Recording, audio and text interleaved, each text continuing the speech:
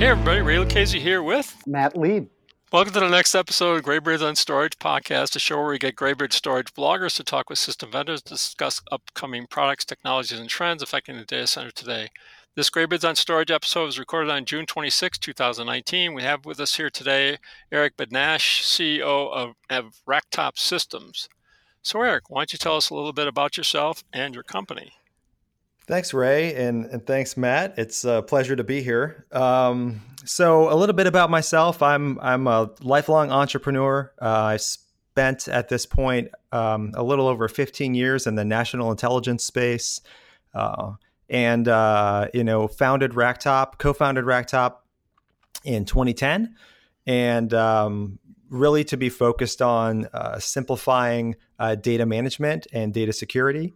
And today we have sort of evolved this market, which we call cyber converged data security. And we've built a data storage product that sort of fits right between what you would consider as a traditional enterprise data storage and security and compliance, things that you would typically see in the cyber world.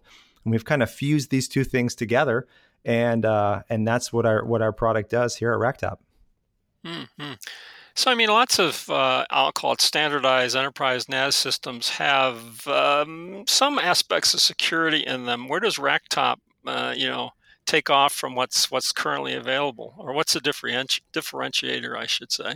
Yeah, so traditionally so enterprise storage systems or NAS systems in particular, which is what our product is based on, rely on what really superficial access controls, right? And that's kind of the beginning and end for external security when it comes to protecting the data.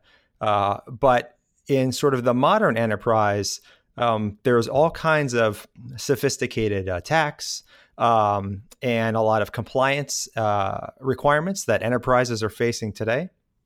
And so there's a level of security that goes well beyond just preventing access to data or to a data share. And so what we do is we take a lot of the capabilities that the cyber vendors are creating out on the network, things that you would typically see in an endpoint device or at the edge or in a firewall or in a network SIM. And we're taking those capabilities and we're merging them into the data system. So in addition to providing your traditional access controls, what we're also doing is providing things like tracking user behavior. So capturing what users are doing on the system, how they're doing it, and running analysis off of that so that we can determine if something is out of the ordinary, right? We are keeping continuous audits of user access data. We're looking at compliance. So when you say tracking user behavior, so I'm a user using a file system or something like that, you're going to be tracking every file and directory I look at or write over a period of time, that sort of thing? Exactly. So we're looking at how you're using and interacting with the data on an ongoing basis, and we collect this data and we provide visualizations for that within our user interface and through our API. Or we can also forward this data via RFC 5424 message format into a SIM, like something like Splunk, that customers can use to analyze that data. Their security operations centers can analyze that data. And it gives you a much deeper picture into actually what's occurring. And it's everything from the machine they come from, the protocol they're using, how they're using the file, what they're doing to it, and what IO size is. It's very detailed. So, occasionally I'm using financial services on the net and stuff like that. They'll send me an email that says, you used a different computer this time to log in, stuff like that. Does it provide that sort of feedback to the user or just to, I don't know, the security group or something like that?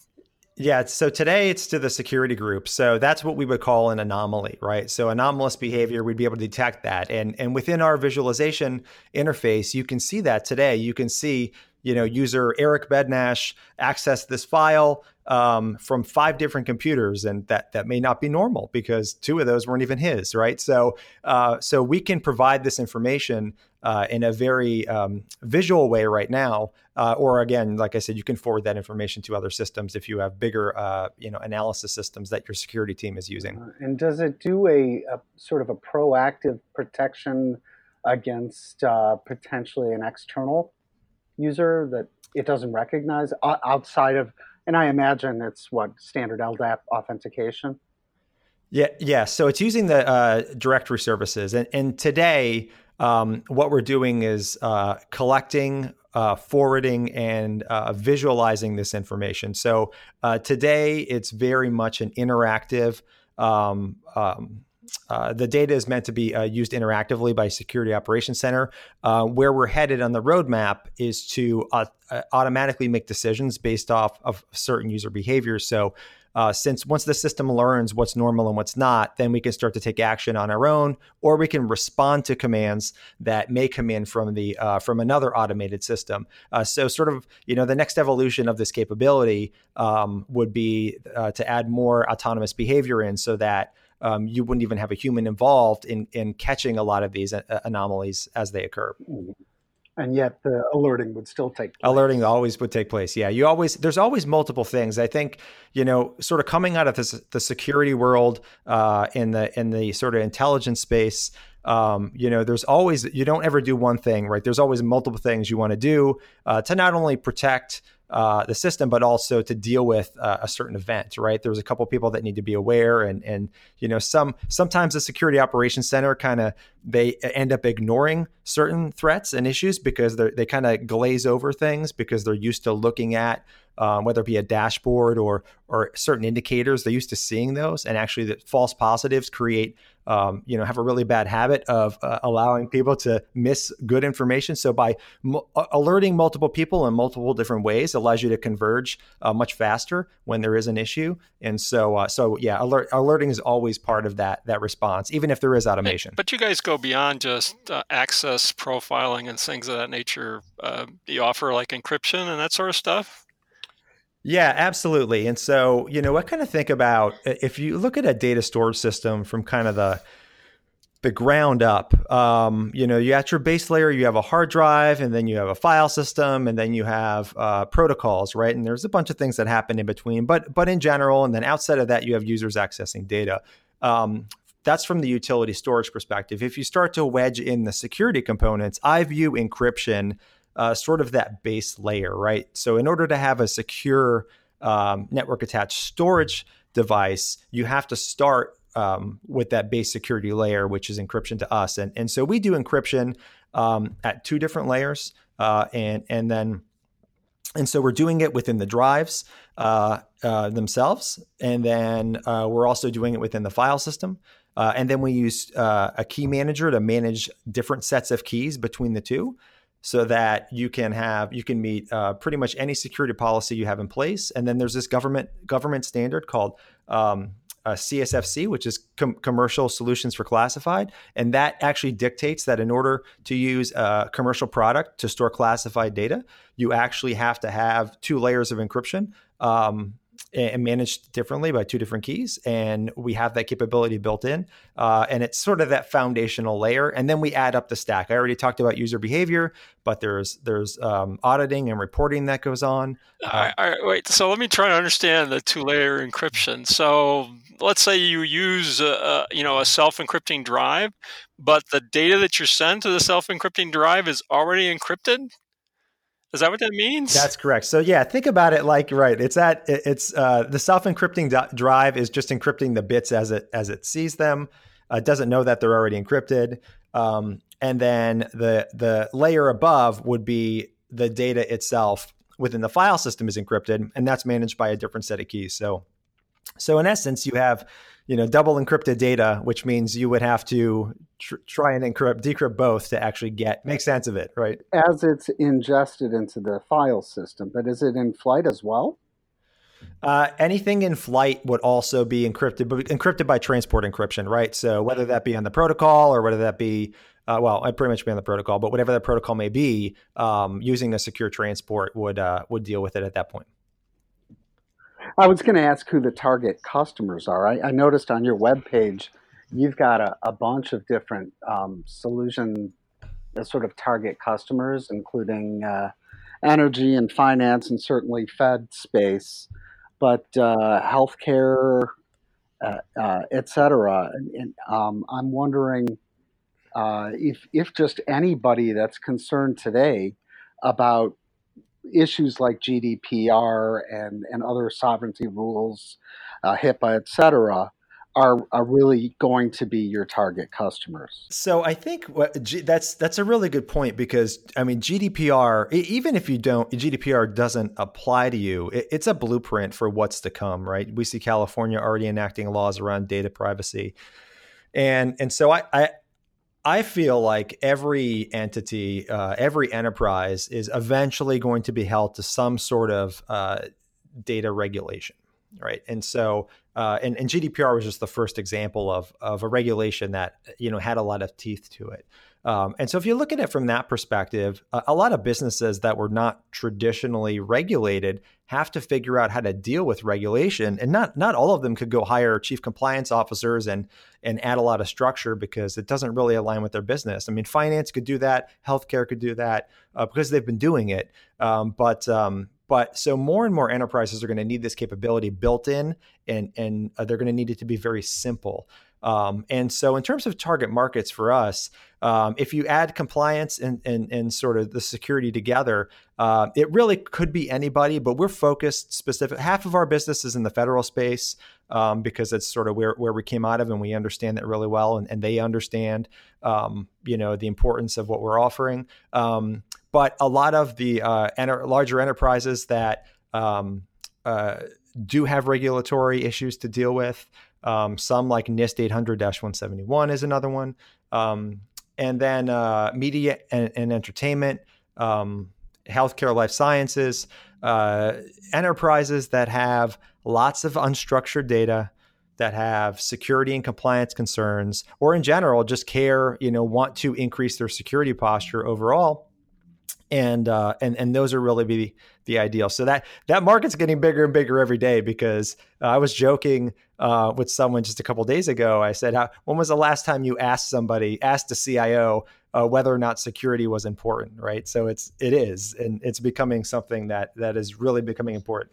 Oh yeah. And you're far better being proactive in your approach on that, knowing that it's certainly coming down the pipe, even if it's not necessarily mission critical for your business today. Yeah, absolutely. Yeah, I look at the market. I kind of look at the market and I say that when the market is full steam ahead on security, it'll start to demand these types of solutions. I think we're at the beginning of that starting to happen, where some larger organizations who are being hit by this are pulling a lot more than the smaller ones. But the momentum is building, and I've seen it over the last 2 years. I don't know. I don't know if you guys are kind of seeing the same thing, but in my customer base, I'm actually seeing. I have an ongoing conversation right now where a customer of mine has a presence in Europe and a presence in the States, but they also have remote users coming in from China, and it's a complex set of issues that we have to deal with them, just in terms of making sure that there's a level of security and as you say, tracking in place to ensure that the right people are getting at the right data, and how do we go about that? And I think it's really relevant to me right now. I got a couple questions. I'm not sure where to go, but maybe the first one would be, can you kind of provide a high-level discussion or description of GDPR? I mean, I always thought it was just a data movement constraint, but it's more than that, huh? Yeah, GDPR sort of, to me is really about data privacy, right? So if you sort of boil it, and it's complex, more complex than I could understand it or even describe it in a succinct way. But I kind of look at it as, if you take a pull all the way back, it's about data privacy, right? And I think it's the importance is, we want to ensure that the people, the enterprises that hold our data are protecting it, and that we also have the right to request that data to be expunged. Now that part's a little bit harder, but as the data owners or originators, we have that right. And I think that's kind of what GDPR says overall. So all of the details of the regulation kind of boil up, down to that to me. And so if you take that blueprint and say, okay, that was for EU citizens and then anybody doing business, with those individuals would also need to adhere to these policies. It becomes difficult because that is not the way we've designed architectures and infrastructures for the last 3 decades. It's just not the way we've done it. And actually, not to sidetrack GDPR, but zero trust is another big issue that sort of is another one of these things that does not adhere to the last few decades of how we've done things. And so, it really it boils down to that privacy and data privacy. And then how do we protect that? And so if you kind of take the approach of saying that, listen, all data is important, whether that data is generated by us and it's IP of the company, or it's our customer's IP, or if it's our customer's data, we need to protect it and we need to think about it in a different context, a different context than the way we've traditionally thought about it, right? We can't think about data systems as just being repositories anymore for data. We have to think about them as holding critical information that we need to protect all the way down to the data level. And so to me, that's kind of what GDPR. And the meaning of protection there is not just encryption, but access controls and user profiling and audit logging and I mean, all these things that you're bringing to bear are part of that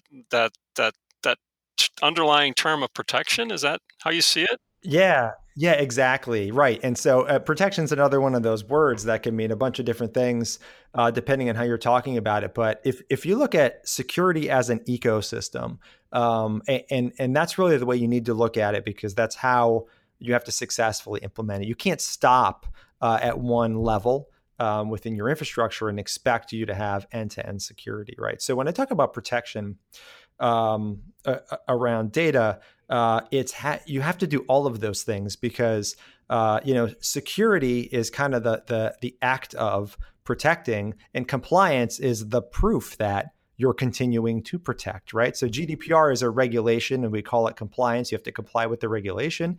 And so we'll put in measures, security measures to do that, but then you have to continue to prove it. So if you add things like audit and tracking user behavior and then encryption, and you put all these things together, you get that combination that you need to actually solve the problem. You mentioned zero trust. The only thing I know about zero trust is that it's Zcash. Is there something else there?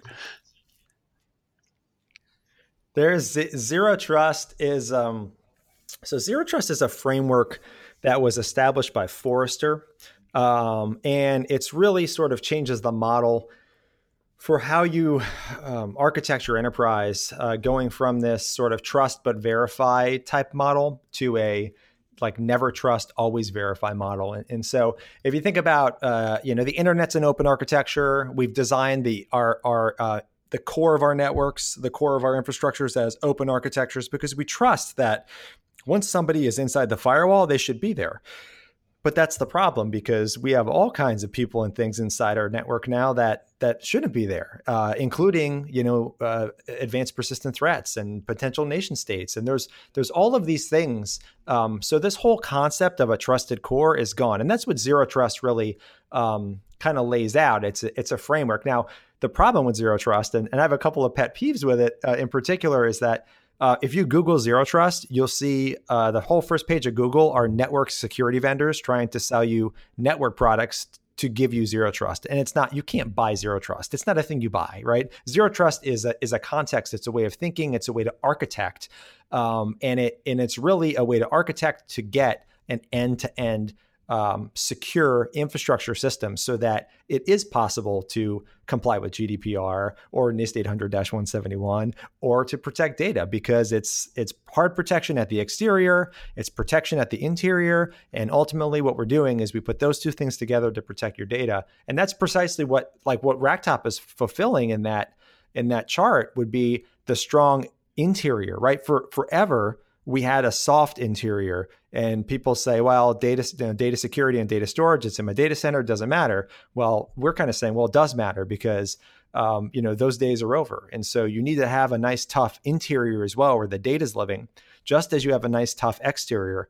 And you put those together, and you actually are able to solve these tougher these tougher data challenges that are facing the modern enterprise. Security is esoteric, right? It's a very sort of if conversation, and I think it goes over the head of a lot of people. I think one of the things that I'd like to know is, first of all, what do you mean by cyber converged? Which I think is the first time I've actually ever heard that used. We all know what converged infrastructure is. I imagine that there's a server engine that runs all of the security layer and the access layer software that manages the file system underneath. Is that what you mean by cyber converged? Yeah. So we sort of coined the term cyber converged, and we sort of took we looked at kind of converged markets have always created great leaps and sort of progress and innovation, and produce great results for consumers. I always use the iPhone as a great example of that. It's a converged product that converged multiple technologies together into something that created exponential value, right? And so what cyber converged, where the genesis of that word was taking we look at all of the things that are happening in the cyberspace, which are basically centered around the network to help protect our systems and protect our data. And sort of we kind of viewed what we were doing, which was essentially merging that with data storage. That's kind of where we came up with the term. Well, it's a cyber converged data system. It's a cyber converged data security is kind of how we kind of look at the whole market. And eventually I'm sure there'll be other competitors in the space. But that's really where it came from is it's the convergence of two very core technologies to the enterprise, and really with the emphasis on cyber, because we look at the next sort of generation or the modern enterprise as really being a security focused one, versus security as an afterthought. So let me ask a couple of questions about the basic data services. So it's an OpenZFS variant. Is that how I understand it? It is, yeah. So we started with ZFS as the base file system, and it's a very mature file system. It's been out there. There's a number of other vendors who have used that as a starting point. And that's kind of the way we approached the problem as well. We didn't want to go out there and invent a new file system, because in this sort of modern age, we didn't think that's very practical or very practical business model to do that. And so we started with something that was known to be very good, very reliable, and we built up from there. So at the utility storage layer, we fixed some of the rough edges. We implemented data management layers on top to make it easy. There's a bunch of pitfalls with ZFS. We sort of addressed some of those by sort of taking away some of the knobs and tunables that could really get people in trouble. And so we really focused on making it easy, reliable, and consistent, right? And then we built up from there. Then we sort of started building our data management layer out. We built our app layer out, and then we're leveraging the power. I mean, it runs on a commodity Intel server. And so we're leveraging the power of modern processors with multiple cores and a large memory footprint to be able to do everything we do in real time in the same system that's providing data services, because of that headroom that we have in the systems today. And do you support compression in the solution? Mm-hmm. I mean, there's the other side of the deduplication, and how does that work with encryption and all that stuff? But I'll just limit myself to compression at this point. Yeah. So and this is another sort of benefit of ZFS is that all we didn't lose any capabilities of ZFS. So some of the native capabilities that you have are compression, deduplication, and being able to do snapshots and data protection. So all of these sort of things are we don't lose any of those capabilities, right? And so that we kind of enhance them for our purpose. So anything you would expect. This is the best way to describe it. If our goal is to secure data within the enterprise and be able to replace, your NAS device that you're on now. And in order to do that, we have to be able to provide those base storage capabilities, right? We don't want to go in and say, hey, you have to change your workflow. I think this is one of the problems with S3 adoption within the local enterprises, right? It's like, hey, this is great, but you have to change the way you do everything because it's not a common protocol that it's not POSIX compliant. It doesn't fit into your organization, right? And I think that hurt adoption of some of these S3 products. And so we're saying, look, you don't have to do any of that. We want you to have a more secure enterprise. We want you to have more secure data, but we also realize that you can't really have these great disruptions to how you do business today. It has to talk SMB. It has to talk NFS. You have to be able to support all of the data storage things that an enterprise needs. And we do that. That's very interesting. I'm having worked in this space in the past. I'm a huge ZFS fan. So a fan from back in the Sun Microsystem days. And what I love about ZFS is the way in which it leverages both read and write cache. But it seems to me that you've got, and I may be wrong here, but various other OpenZFS protocols have taken advantage of metadata caching as well as almost an additional layer. Is that something that you guys are doing as well? Yes. So we've made a couple enhancements that facilitate the tasks that we're doing with data, overall. So like with user behavior, we're tapping in at multiple layers to be able to extract information and recorrelate it. We don't want to pollute caches with our own administrative data. I think this is one of the problems that like an external audit or compliance piece of software causes. Like if it's connected to one of our competitor systems, it would have to scan files externally. That would pollute the cache and that would actually, create false user signatures, And so we don't have to do that, right? Because we're doing it all internally. And so we've made enhancements to how the system works to be able to facilitate our activity in there so that we don't kind of get in the way of what's happening. And then we also provide all that same benefits, all the same benefits of the built-in cache. And we made some enhancements to how the cache is managed and architected so that we can fix some of the rough edges there with, that were in some of the open source versions of that. And so, but again, we have to provide high performance storage capabilities in order to be in the conversation. And then our differentiator is the entire security and compliance stack that sits on top. And we need to merge those together seamlessly. And that's really what our vision and our goal is as we continue to build and evolve the product. And so I guess I'm not as familiar with ZFS. Does it support like high available dual controller cutovers and things of that nature? It doesn't natively. This is work that we've done. We've done internally to make it highly available, make our services highly available. Oh, so you have added that functionality. We did, yeah. And you mentioned that you're using servers. Do you support both hardware appliance as well as software only? Yeah, so our current model is very much tied to the hardware. Mainly because most of our customers, or almost all of them, are used to buying storage as a thing, right? And so they stick it in their data center, and that's the way they purchase it. We've built metering capability into the software so that we can license it in a metered fashion or license it as software only. We don't have a lot of customers taking advantage of that. We are probably starting to see some more interest there, in the market, but we have a very limited hardware footprint that we support.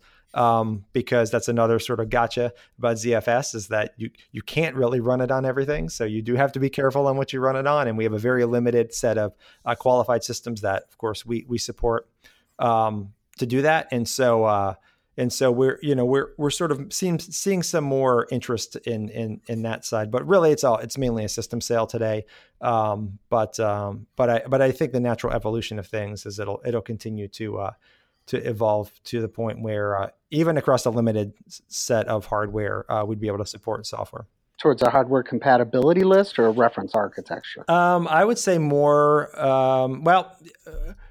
I don't know the answer to that, right? It's right. I think it could go either way, right? So I think we all know the gotchas of what happens. Yeah, exactly. So the way I look at reference architecture is vendor A, let's say let's just look at the bigs, right? So it's this Dell server with this Dell JBOD and these types of disks. Well, the problem there is that Dell can never guarantee you what disks they're going to ship. So that breaks a little bit. You can say this HP server with this HP JBOD and this disk. So would love to be able to get to the point where we can do that and actually provide the quality control that's necessary. Sometimes it's easier to say like, well, these are the disks that you can get from anywhere. And then those are the ones that we know are qualified and work. The unfortunate side is it gets really messy for customers really quickly. And so what we want to do is make it easy. And 9 times out of 10, customers who've even come to us from other sort of open source vendors who've gone down that path, this is something that they're like, look, I don't want to deal with it. I just want to buy a thing and I want it to work. And so, right. And that's been my experience too. I think that there's a lot to be said for just buying a line item SKU. And if you could SKU it an HPE or a Supermicro or even a Quanta device with XYZ, I imagine we're talking about SATA disks. Yeah, SAS disks that's what we're. So a SAS controller with X number of ports, et cetera, and these SSDs for caching in the classic sort of ZFS model. Yeah, I would see it'd be more along those lines. Ideally, if we were able to skew it up in a way where we can sort of know down to the hard drive level. That they weren't getting mixed vendor hard drives and things like that, which would cause reliability concerns. Then that is the ultimate way because they get customers get flexibility, and they also get the reliability and the ease that they are used to when buying storage. You mentioned in a prior conversation that we had something about a secure supply chain. Yes. And how does that play out in this space?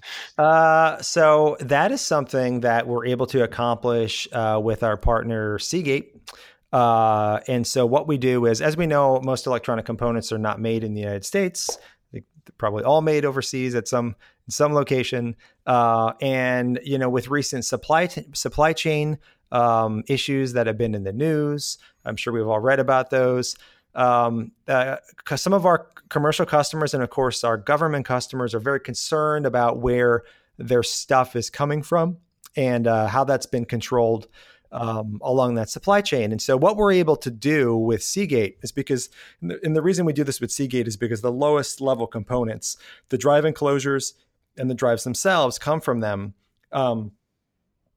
We're able to get those drives essentially bare, right? So the boards themselves, the chips and everything come over from Asia and they come to a secure facility in the United States. And then all of the software components are, they're put onto the devices here in a controlled manner.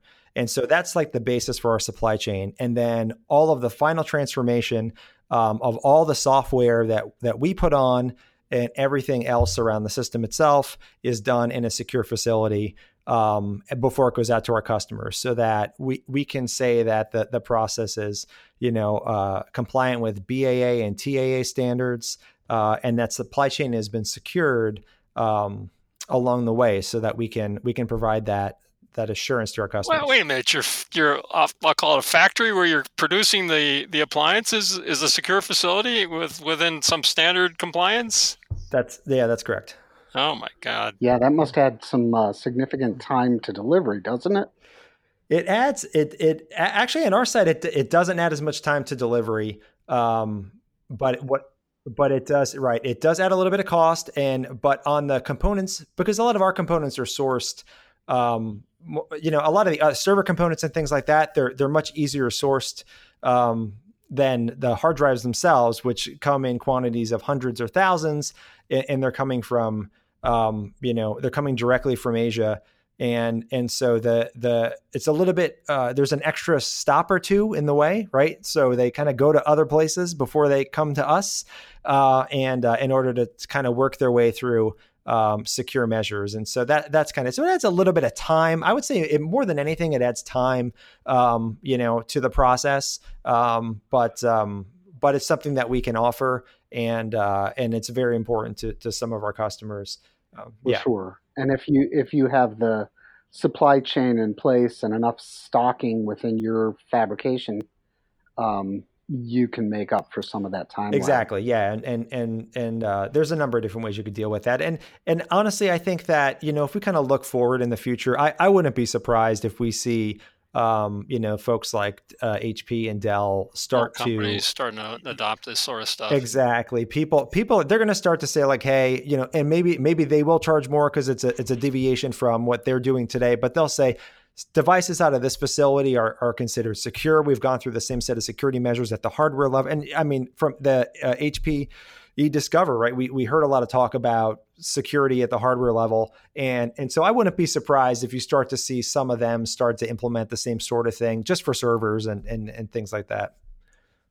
Okay, let me turn a little bit to the business side. So, I mean, are you selling this through big partners or direct or a combination of both? Or we're a channel model. The company right now is focused on building our channels, throughout the various regions of the U.S. and that's predominantly how we go to market.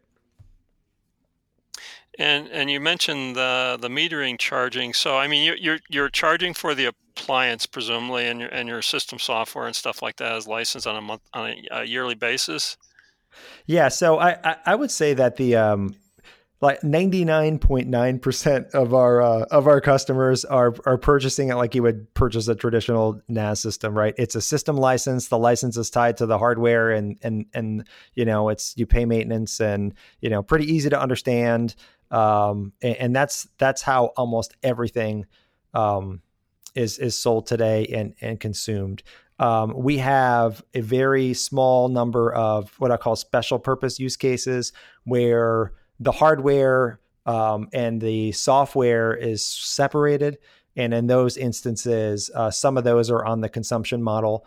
We work with partners when we do that because it's doesn't really exactly fit our business model, but we're able to sort of meet in a channel and do that. Exactly right. So they kind of manage the financial aspects of that, and then we were able to bill from the software side on a or at least provide them the reports for them to bill on a metered basis. Mm-hmm. Mm-hmm. Yeah. And the support environment for your solution, I mean, you must have parts depots and support contracts that you need to support, that sort of thing. Yeah, absolutely. So we, anything you would expect from, one of the big players you could expect from us. So we have exactly what you said. We have parts depots. We have on-site support. We have 24-hour, on-site support, parts replacement on the hardware side, 24/7 help desk and support team. And then we also have the ability to support even the most secure facilities. We have a whole team that manages that as well. So we sort of do it all when it comes to that. Hey, Eric, can you tell us a little bit about the operating system that underlies the Racktop system? So it runs Brickstore OS, which is our operating system, and it's a derivation of what was called Illumos, and we've sort of yeah, exactly. Yeah. And so one of our chief architects actually was the guy who put that out there and gave it the name. And so we've evolved it from there. But we sort of look at that, the base OS, we did a number of things to secure it up. We ripped a couple things out. We turned it into almost like a firmware image. And it is the delivery mechanism for ZFS. And then everything on top, is sort of where all of our special sauces. So it's everything sitting in between the kernel and, in user space that's doing all that data magic. And so the OS is really just sort of the delivery mechanism for all that. Yeah.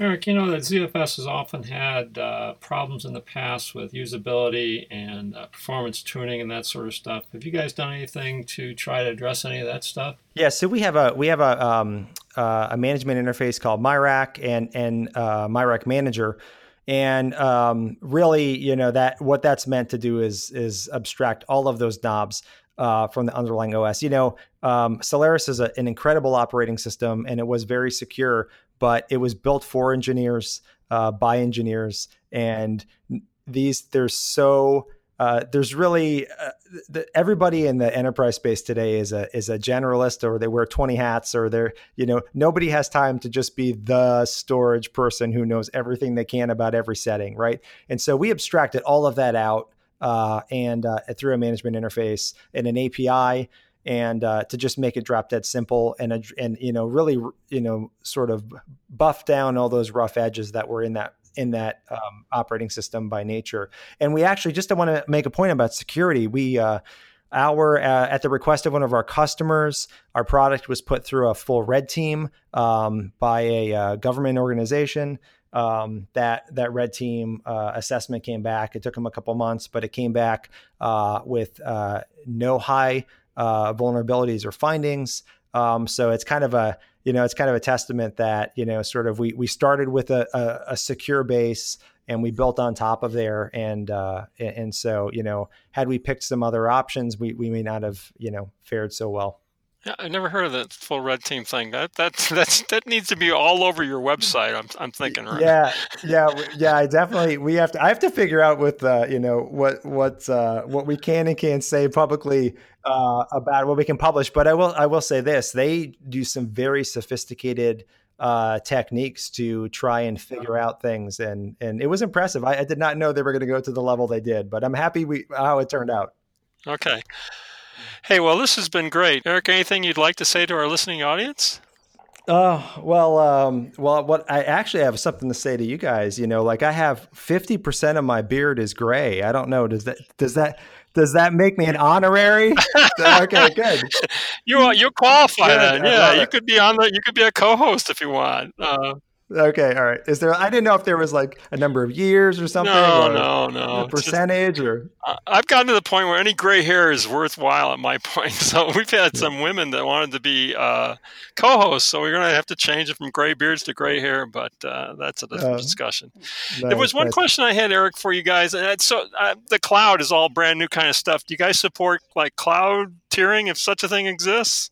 Oh yeah, definitely. Yeah. So that's funny. I didn't even talk about. So we have a technology called Transparent Data Movement, which facilitates data movement in and out of the cloud. So think about all the security stuff we talked about today, right? That whole stack of software. Now think about, all right, well, I have a cold storage requirement.